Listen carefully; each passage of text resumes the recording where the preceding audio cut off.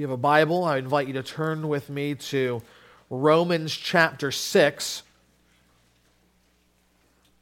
Romans chapter 6.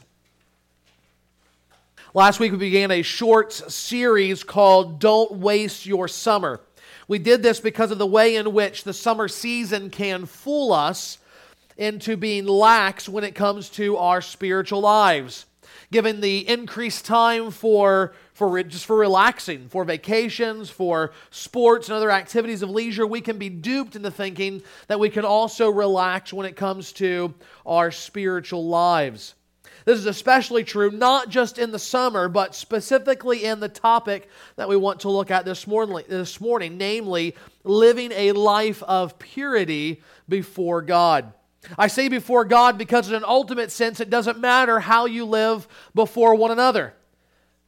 Now, that doesn't mean that it's of no consequence. Don't misunderstand. We're actually going to talk about that a lot in 2 weeks, about how the church impacts our lives for holiness and for God. But in an ultimate sense, it doesn't matter what I think about you. It doesn't matter what you think about me. What matters is, what does God think of us? Are we pure? Are we holy? Are we seeking blamelessness in His eyes? And so that's what we want to think about this morning. We want to focus on the fact that we can and we should be pursuing purity by the power of God. And in order to understand this, to see it, to grasp hold of this message, we want to look to Paul's letter to the Romans and the first 14 verses of chapter 6. So I invite you to follow along as I begin reading at verse 1. Paul's, of course, writing from chapter 1, verse 1, and he's been building an argument, and he comes to the point now where he says, "What shall we say then?" In other words, in light of all that we have said from Romans chapter 1, 2, 3, 4, and 5, what do we say about this? What should we do? Where should we be going? How should we think? What shall we say then? Are we to continue in sin that grace may abound? By no means. How can we who died to sin still live in it? Do you not know that all of us who have been baptized into Christ Jesus were baptized into His death? We were buried, therefore, with Him by baptism into death, in order that, just as Christ was raised from the dead by the glory of the Father, we too might walk in newness of life. For if we have been united with Him in a death like His, we shall certainly be united with Him in a resurrection like His. We know that our old self was crucified with Him in order that the body of sin might be brought to nothing, so that we would no longer be enslaved to sin. For one who has died has been set free from sin. Now, if we have died with Christ, we believe that we will also live with Him. We know that Christ, being raised from the dead, will never die again. Death no longer has dominion over Him. For the death He died to sin once for all. But the life He lives to God. So you also must consider yourselves dead to sin and alive to God in Christ Jesus. Let not sin therefore reign in your mortal body to make you obey its passions. Do not present your members to sin as instruments for unrighteousness, but present yourselves to God as those who have been brought from death to life, and your members to God as instruments for righteousness. For sin will have no dominion over you, since you are not under law, but under grace. May God bless the reading of His word. In these verses, we have hope for living a life of purity before God and before one another. In these verses, Paul tells us why and how the very power of God is available to Christians so that they may pursue lives of purity, which is God's will for their life. In these verses, we first need to see, then, the basis for purity. We need to understand the basis for purity.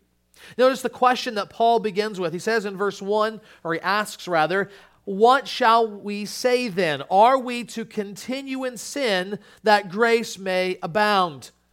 Now, we don't really know why he asked this question. It could be a rhetorical question based on a possible objection that he anticipates.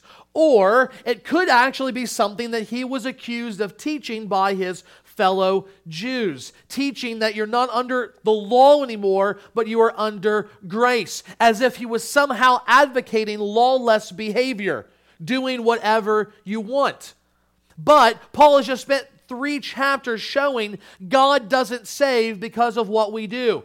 He's argued hard that the righteousness of God's saving work has not come to us because we were righteous.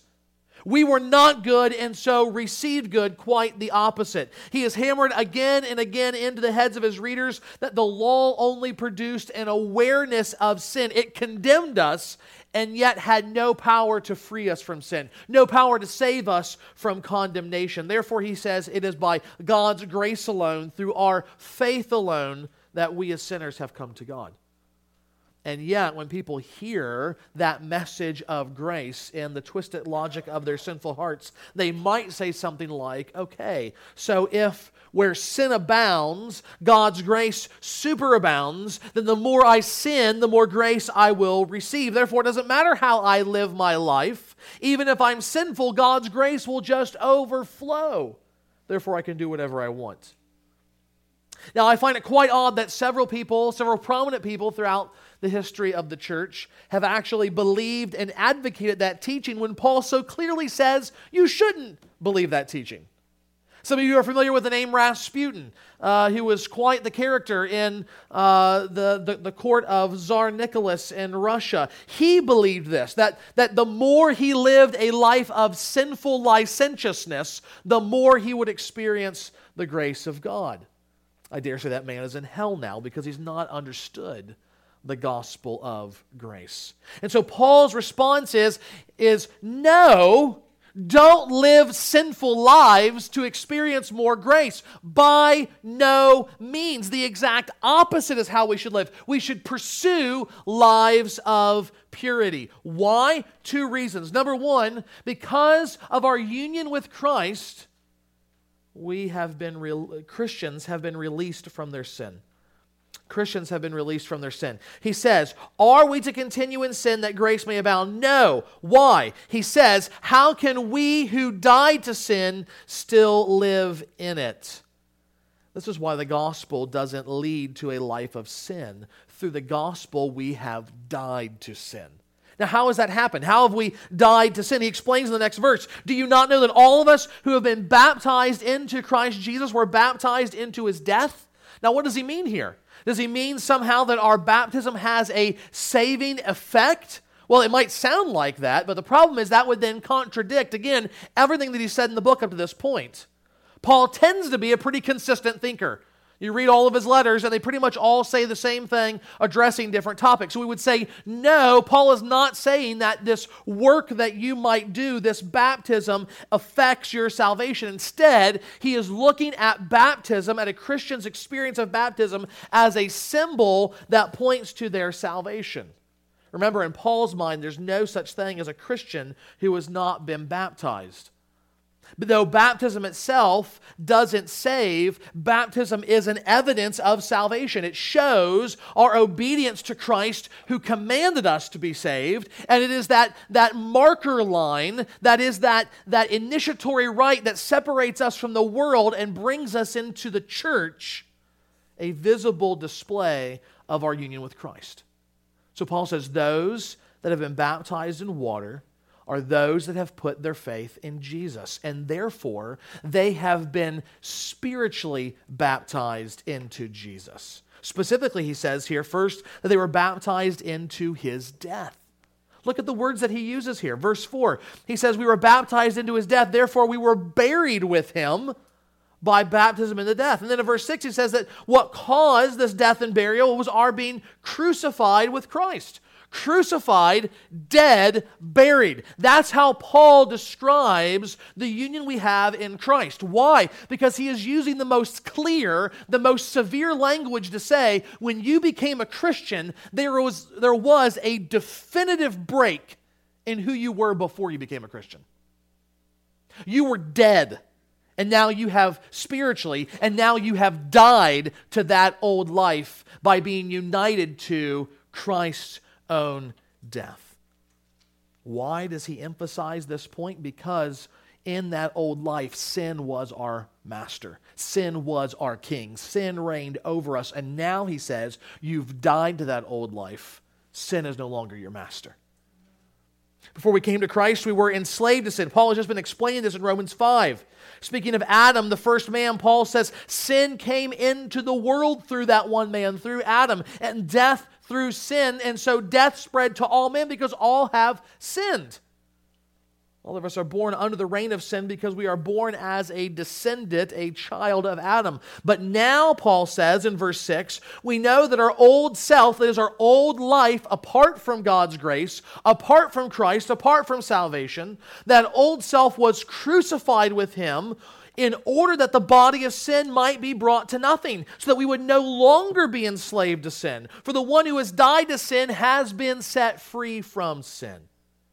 So here's the amazing reality of salvation in Christ. We are free from sin. We've been liberated from it. That means purity is possible. Purity is possible. So sin used to be like that nasty Marine drill sergeant. No offense to the Marines. But that guy, that kind of stereotypical guy that you see in all of the movies and television shows. That drill sergeant who literally owned every young soldier who came through his boot camp. But after the war, when you see him in the street and you're both civilians, you owe him nothing now. There is no rank on his shoulder or on yours. He cannot order you around. You are not accountable to him. And it's the same with sin. You're free from it. You're liberated. It has no control over your life anymore unless you let it. Unless you let it. So today, tomorrow, this week, when that besetting sin that you struggle with constantly, that seems to have a grip around your neck and will not let you go, that you cannot seem to get rid of, this afternoon, this evening, this week, when it stares you in the face again and begins to call to you and you feel helpless to say no, remember, you can say no if you are a Christian because you've been set free from sin.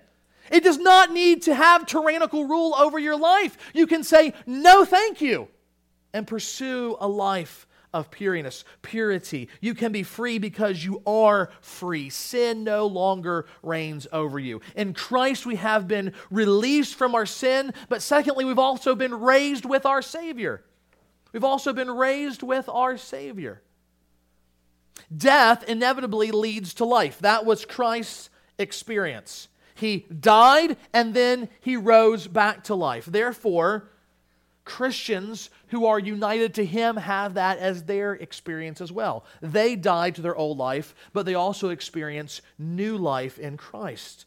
Look at verse 4. We were buried, therefore, with him by baptism into death. Why? In order that, just as Christ was raised from the dead by the glory of the Father, we too might walk in newness of life.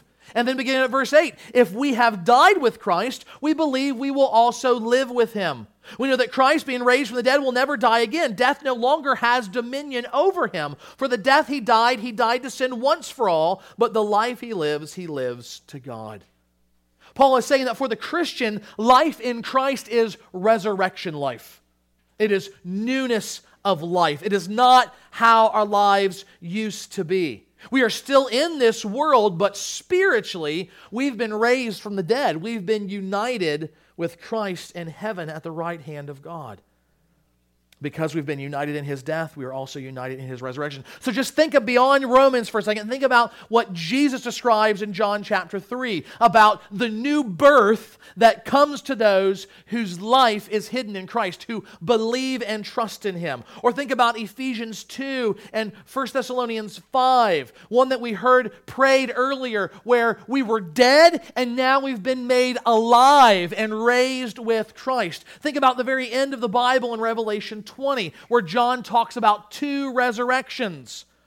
I know some think that he has in mind there are two physical resurrections, two risings from the dead of physical bodies at two different times, but I don't think that fits with the rest of the New Testament. I don't think that's what that's teaching there. On the final day, yes, God's people will come up out of the ground in resurrection bodies just like Jesus. But the New Testament teaches over and over and over again that when you place your faith in Christ, you have a present experience of a spiritual resurrection. The language is used over and over and over again. You were made alive. You were raised. That is resurrection language. So though we have something to look forward to in the future, the full, final, eternal resurrection, without any threat of death at all, so even now, spiritually, we have the foretaste of that. We have died to sins, but now we are walking in newness of life through Christ. This is the basis for the pursuit of purity by God's people. This is why it is possible to strive after and to succeed in living a life of purity. But at the same time, if anything else is your starting point, if anything other than this gospel reality is what you're basing your hope for godliness on, then you will fail. You will fail. Because you will try to stare in the face of sin and say, I'm stronger than you. And you're not. You're not stronger than sin on your own. You cannot say, today will be different because I'm going to give it everything I've got. Bad news. Everything you've got isn't enough. You'll fail because you don't have what it takes to conquer sin on your own. It is an unyielding taskmaster because sin is not something outside of you. Sin is something that wells up within you. It flows from your own desires, your own sinful heart. You cannot conquer yourself. What you need, therefore, is to experience death and resurrection. You need to experience Christ and His saving work. You need to experience a death to sin and a resurrection to new life. That is the kind of power that breaks the chains of sin that we might have freedom from it. And again, that only happens through faith in Christ. It only comes, the power for purity is only made ours through the gospel. This freedom, this life, is only made available to those who trust Christ to save them from the power and the penalty of sin. So that's our starting point. That's the basis, that's the foundation upon which we launch out into this pursuit of a life of purity. So we not only keep in mind that basis, but now we also engage in the battle for purity. Because of that basis for purity, we can now fight the battle for purity. Here's the reality. Just because the power of sin has been broken, just because it's no longer a master, that doesn't mean it's easy to live a life of holiness. Why? Because we still live in a sinful world. Because though the power of sin has been broken, the presence of sin is not yet done away with. You still, even as a Christian, have a sinful heart. And so that's why we said sin doesn't have power over us unless we let it, unless we give it power. So the question is, how do we stop giving it power?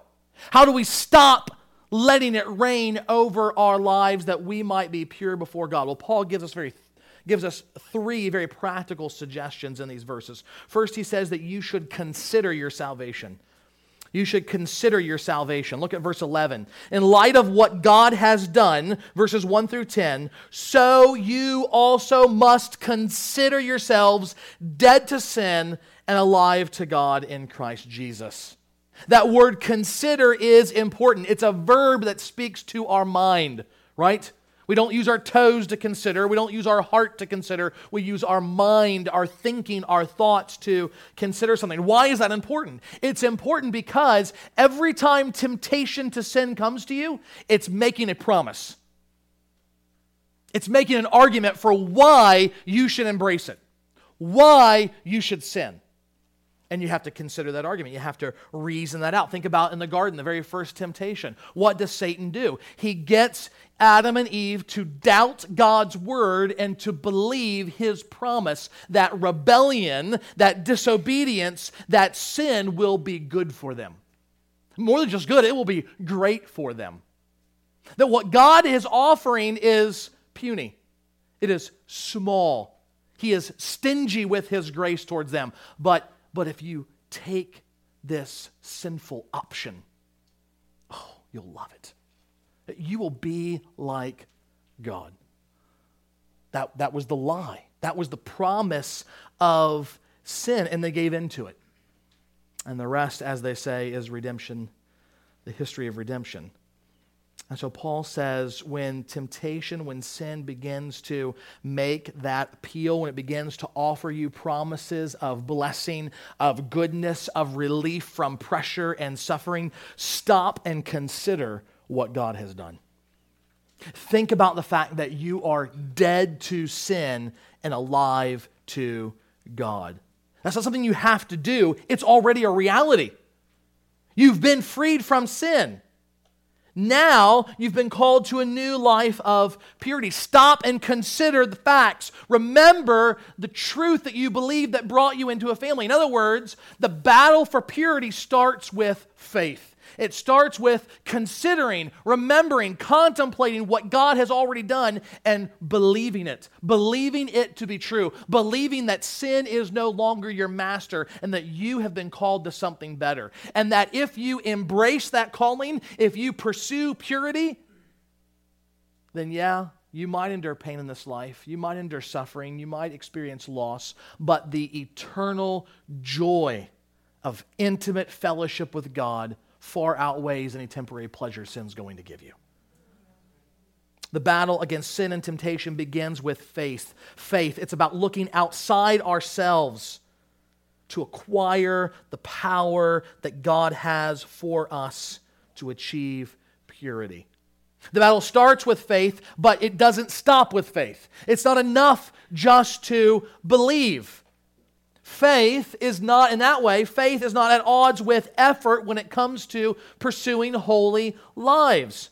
From faith in the gospel flow strategies that we can implement, that we can take hold of, that we can strive in, that will allow us to battle against sin for purity. So this is the second thing that Paul says. We not only consider our salvation, but we need to work at cutting off sin.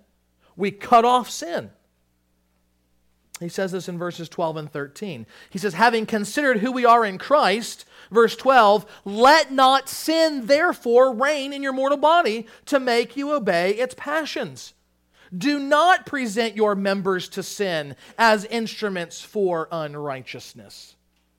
Now, what's interesting to me is that word instruments there occurs a handful of times elsewhere in the New Testament, and in every instance elsewhere, the word is translated as weapons. As weapons. In the battle against sin, your body is a weapon. I want you to think about that for a minute. Every part of your body, every instrument, every member of your physical form can either be used to glorify God or satisfy your sinful desires. What you look at with your eye, what you say with your mouth, what you do with your body, even those modest parts that we keep covered, all of them are weapons in the fight for purity. And what does he say? Take control of them. Take control of what you do with your body. Take control of how you live your life. Don't let sin reign. Don't let sin move you into doing sinful, disobedient, impure things with your body as tools for unrighteousness. Now, what does that look like in day-to-day life? How do we fulfill that command? First, you have to be aware of your sin. You have to be aware of your sin. You have to know where you're most likely to be tempted. When you forget who you are in Christ and you consider the promise of sin better than the promise of gospel. When is that taking place? Where are your points of vulnerability? Where are your weak spots? How do you sin most often? What specific members, parts of your body do you most often give over to be an instrument of unrighteousness? Now, let's just be honest. We are very tempted. We are very tempted to give ourselves the benefit of the doubt here. We are very tempted to be generous with ourselves and to think very highly of ourselves. But the reality is, all of us have work that needs to be done. all of us probably have those areas where we know we fail over and over and over again. So be aware of your sin. Be brutally honest with your failings and the battle for purity so that you can expose the darkness of sin to the light of the gospel. If you want to take this to the next level, find someone and confess your sin to them. We love to think we can do it by ourselves. We love to think that we can bring about change. But the way to truly expose sin is to find someone and say, I am struggling with this. Please pray for me. The moment those, no matter how embarrassing you think it's going to be, the moment those words come out of your lips, I guarantee you, you will immediately feel a measure of freedom. It's out in the light now. So somebody else knows about it. I've actually spoken about this sin in a way that uncovers it from all my attempts at hiding it. Be aware of your sin, but then having done that, secondly, attack your sin. Attack your sin. Take practical, sometimes even sacrificial steps to cut off temptation. If you know, this is how I usually sin, this is who I'm with when it happens, this is what I'm thinking and doing, then don't do those things, right? If you know it's always at 12 o'clock at night, when my spouse has gone to bed, that I flip on the computer and look at things that I shouldn't be looking at, don't have your computer on after your spouse goes to bed. Don't do it. Just make that your commitment. Right? If you know that having sweets in your house is going to cause you to overindulge, don't have sweets in your house. Make it a commitment. I'm not buying that at the store. I feel free in Christ to eat those things, so I'll do it when I'm over at a friend's house. I'll do it when I'm at a restaurant as a special treat. But don't keep it in the house if that's your besetting sin. And just go down the list. What are you most tempted at? If it's to be disconnected in this social media age from your phone, make a commitment to turn it off for certain hours of the day. Just make that commitment. If this is the source of your temptation, get rid of it. Well, what did Paul say to the Corinthians? I am free for all things, but all things are not helpful for me. I am free in all things, but I will not be enslaved to anything. If something is enslaving you, though in and of itself it may not be sinful, get rid of it. If a man was a drunk for 20 years, you would not tell him, sure, go into the bar, meet your friends, just have a Coke. No, you shouldn't do that. That is the source of your temptation. If you have a group of friends that you always sin with, abandon those friends. And don't use this pietistic excuse, well, I want to be a gospel influence. You're not. They're looking at the discrepancy of your life when you say, I trust Jesus, and then you're down in the pit of sin with them and they think nothing of Christ. Abandon them. Get rid of your friends. Destroy the relationship. Burn the bridges because they are not worth your life in hell. And what Paul will say later is this: if you don't fight this fight of faith, it means one thing and one thing only. In the ultimate sense, you never had faith. If you're not in the least bit guilty and concerned and wanting to strive, even if you fail, if you get up in the morning thinking, I want to be holy for God, that's not your life, that's not your experience, then you're probably not a Christian. That's the reality of it. Because nobody gets saved and loses salvation. There's only those who make false professions that turn out to be false in the end. Lies, self-deceptions about what they thought they had. So don't go there. Don't make that the way you cross the finish line, not into glory, but into destruction.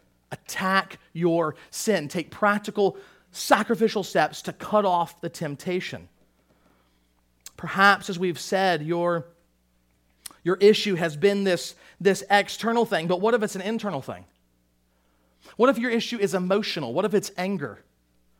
What if it's a melancholy spirit that tends towards depression? Then what do you do? Because it's up here, right? You can't pull your brain out and throw it away. That's not a good option. I'm not recommending that, okay? Well, you can do this with all these other things too, but for you, the attack is on the emotional level. Remember, your emotions are driven by thoughts. You say, well, I'm not sure that's true. It is true. How do you know? The Bible says so.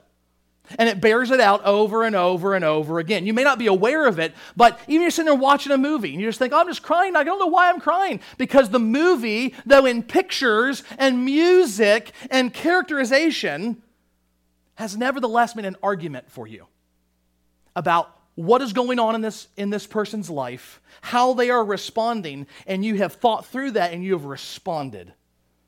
Right?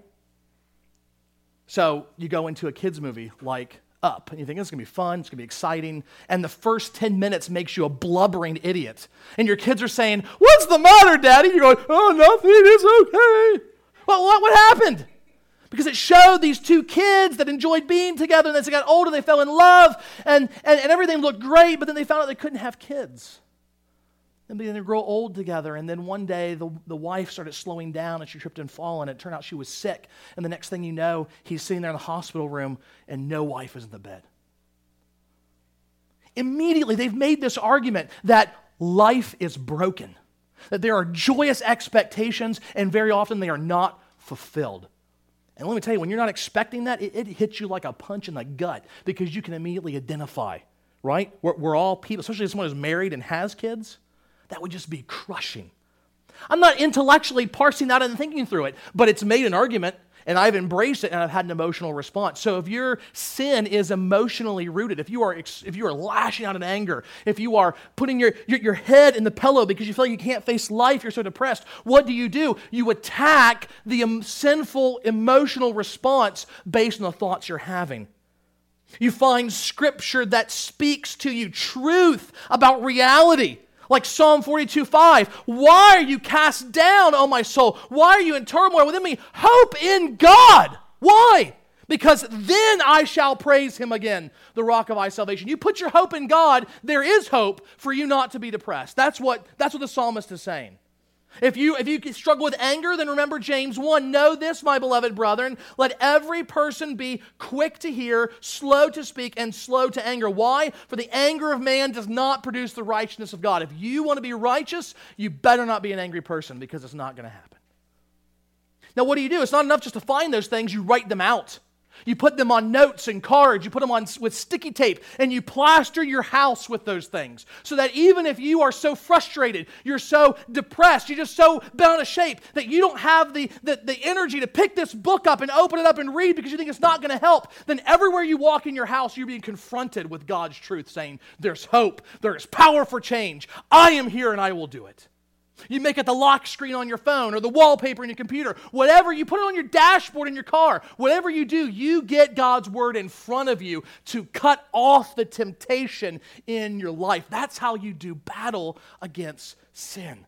This is how you fight against it, remembering that God has redeemed you. He has released you from its enslaving power. He is giving you new life in Christ, so change, purity is possible.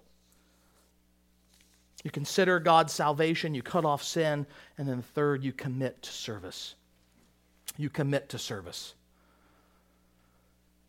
Paul says in verse 13, do not present your members to sin as instruments for unrighteousness, but present yourselves to God as those who've been brought from death to life, and your members to God as instruments for righteousness.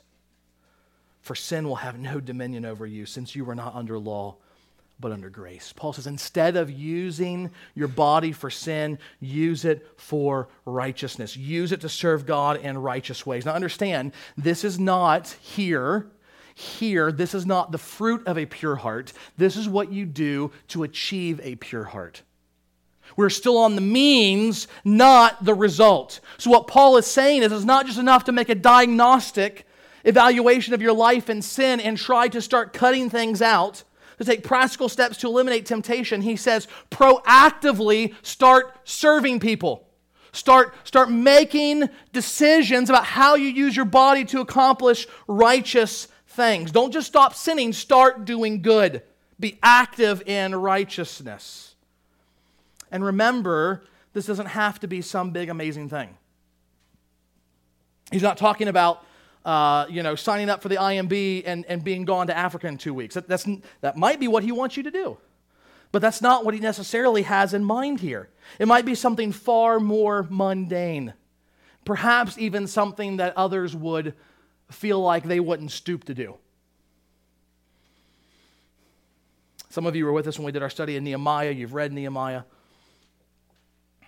When he comes back to Jerusalem, when the people of God have been exiled, there's lots of reasons why I love that book, but there one of my heroes shows up in just a few verses. His name is Malchijah.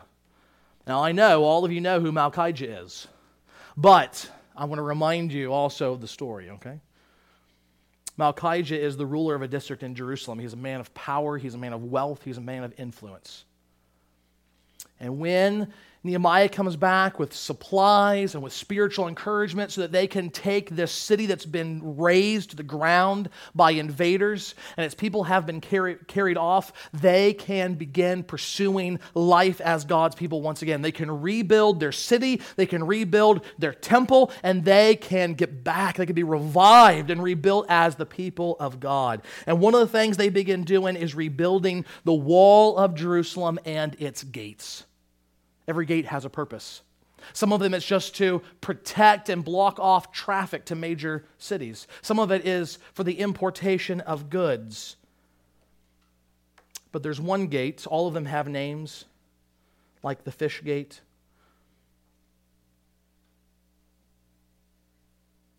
Malchijah begins work rebuilding something called the Dung Gate. I don't know about you, but I'm pretty sure when I read that, there weren't people lined up for that job. What are you doing in this rebuilding effort? Isn't it great to have Nehemiah here? I am donating money for the building of weapons for the defense against our enemies. Oh, that is amazing. That is amazing. What are you doing? Well, I am providing the resources for my wife and the women of this city to provide food for all of the workers. Oh, that's amazing. That's great. What are you doing? Well, I am providing the materials that the temple of God might be rebuilt, that sacrifices might be going. Oh, my goodness, that's amazing. What are you doing? I am rebuilding the Dung Gate. I thought you smelled. Doesn't seem like a very prestigious job. It is, in case you couldn't tell, the gate where the garbage was taken out of the city. And some of us are often tempted to think, unless I am doing something great, I am doing something obviously important, then it's below my dignity. And here is Malchijah, this leader among his people, and he says, this needs to be done. No one else has stepped up to the plate. I will do this because I want to serve God's people. Sometimes serving as an instrument of righteousness means being out front, taking the lead and having your name spoken among prominent people, but other times it simply means working at the Dung Gate. He was in charge of the rebuilding. Think about the guy that was in charge of the disposal. Don't try and make a name for yourself. That defeats the whole purpose. Just work and serve and let God work out whether or not you will be prominent. One of the great antidotes for sin is service to God. Every minute you spend harboring bitterness, spreading gossip, or looking at porn is a minute you've wasted when you could have been serving Him. You see, sin is always self-serving. So the way to combat an attitude of self-service is to serve others. Fight sin, Paul says. Engage the battle for purity by serving God. So very helpfully, I think Heath Lambert suggests some simple questions we could ask ourselves about this week as we pursue this. Think about your family, whoever they are. Might be extended family far away. Might be someone sitting right next to you. Whoever it is. How can you serve the people in your family this week? Think of maybe 3 things that you can do. It will take time. You'll have to go out of your way, but you know you will bring joy and delight and make their life easier. Think about that. Write them down and do it. Think about this church. Well, what could you do this very week to practically serve the people at this church? Workday's coming up. That might be a good way to be thinking about that. What could I do to bring joy and encouragement to the people here, my fellow members? Think about how you can serve them. You come up with other ways as well. The point is, we are submitting ourselves not to sin for unrighteousness. We are submitting ourselves, and by ourselves, I mean not just our mind and our soul, but our physical bodies to God in service to Him for the sake of righteousness. We must think of ourselves not as something special, not as someone who is going to be a star on the rise, but we think of ourselves as a tool in the toolbox, asking ourselves, what can I do to be useful for God today, this week? How can I serve Him in righteousness? Thinking that way, living that way, will help us in the pursuit of purity. As we finish, I want you to imagine a very talented young woman. She's just graduated from medical school. She's gotten married. She's had a child. She's been now employed by a very famous teaching hospital. It is a coveted position. And as far as she can see, there is only good in front of her. She has no worries, no concerns. Life is great. But then the accident happens. A drunk driver crosses the median on the highway and takes out her car. She survives, but not without serious injury. And on the road to recovery, she is prescribed strong pain meds. She knows what they are. She knows the dangers of abusing them. She faces disillusionment because of the disruption of her plans for life. And so not just to numb the physical pain, but the emotional pain, she begins to take more than she needs and becomes addicted. Even when she makes her recovery and goes back to work, she wants more medication. So she begins to steal from the hospital where she works to get the drug that she craves. But that becomes not to be enough. It's not powerful enough anymore. So she talks to patients and comes into contact with people who deal in illegal drugs as well. Her marriage, her relationship with her children all begins to be strained because of her addiction. Her job performance is falling behind. She's getting bad reviews. People know something is not right with her. And suddenly in the midst of her downward spiral, all of it comes to light. She gets caught in what she's doing. She's arrested. She faces numerous charges, but by God's mercy, she finds a judge who takes pity on her. He's willing to not allow the charges to go forward, to only give her probation. But she still faces problems. The medical board might pull her license. She might never work again, not to mention the recovery that is needed physically and relationally as she goes through rehab. He wants her to have family to support her. He's done all that he can, but now it's up to her to get clean and sober and start rebuilding her life. The judge has shown incredible kindness, but there's a limit to what he can do. He cannot change her heart. He cannot free her from her addiction. He cannot give her strength to start making better decisions. He cannot bring healing to her marriage. All he can do is spare her the punishment for the crimes that she has committed. And in this way, that judge is nothing like God. That judge is nothing like God. God is a judge. He is a judge, and in Christ He has done away with the penalty for our sins. He's not just wiped them away. Justice has been meted out. Christ has taken the penalty that we deserve. But more than that, He's not just the judge. He is the giver of life, physical and spiritual. In saving us, He sends His Spirit to dwell in us, to cause us to be reborn, uniting us to Christ. And in doing so, He not only gives us new life, but He frees us from the power of sin, giving us the power to change. He's not left us to ourselves to get cleaned up and to pull ourselves up by our bootstraps. He has called us to live changed, holy lives of purity, and He's given us the power to do that. He's given us the strength needed to pursue that. So that this morning, if you're here and you've never turned to Christ for forgiveness, today is the day. Find freedom, not just from the penalty, but from the power of sin. And if you are here as a long-time Christian, then be reminded, whether it's the summer or the fall or the winter or the spring, it is never a time to grow lax in our pursuit of purity. Paul says, those who died in sin cannot continue to live in it. Therefore, let us pursue a life of purity by the power that God Himself has supplied.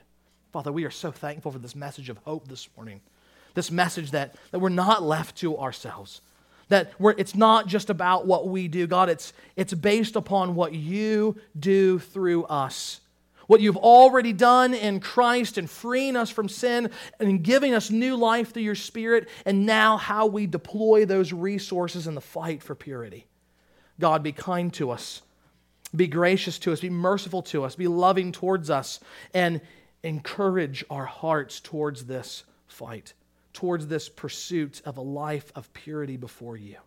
God, we know this will not only bring us the most joy, but You the most glory, as our lives of purity not only encourage and build up this church, but bear witness to your saving work throughout the world. So God, be at work in our lives. Convict us, encourage us, strengthen us for the pursuit of purity. We ask it in Christ's name. Amen.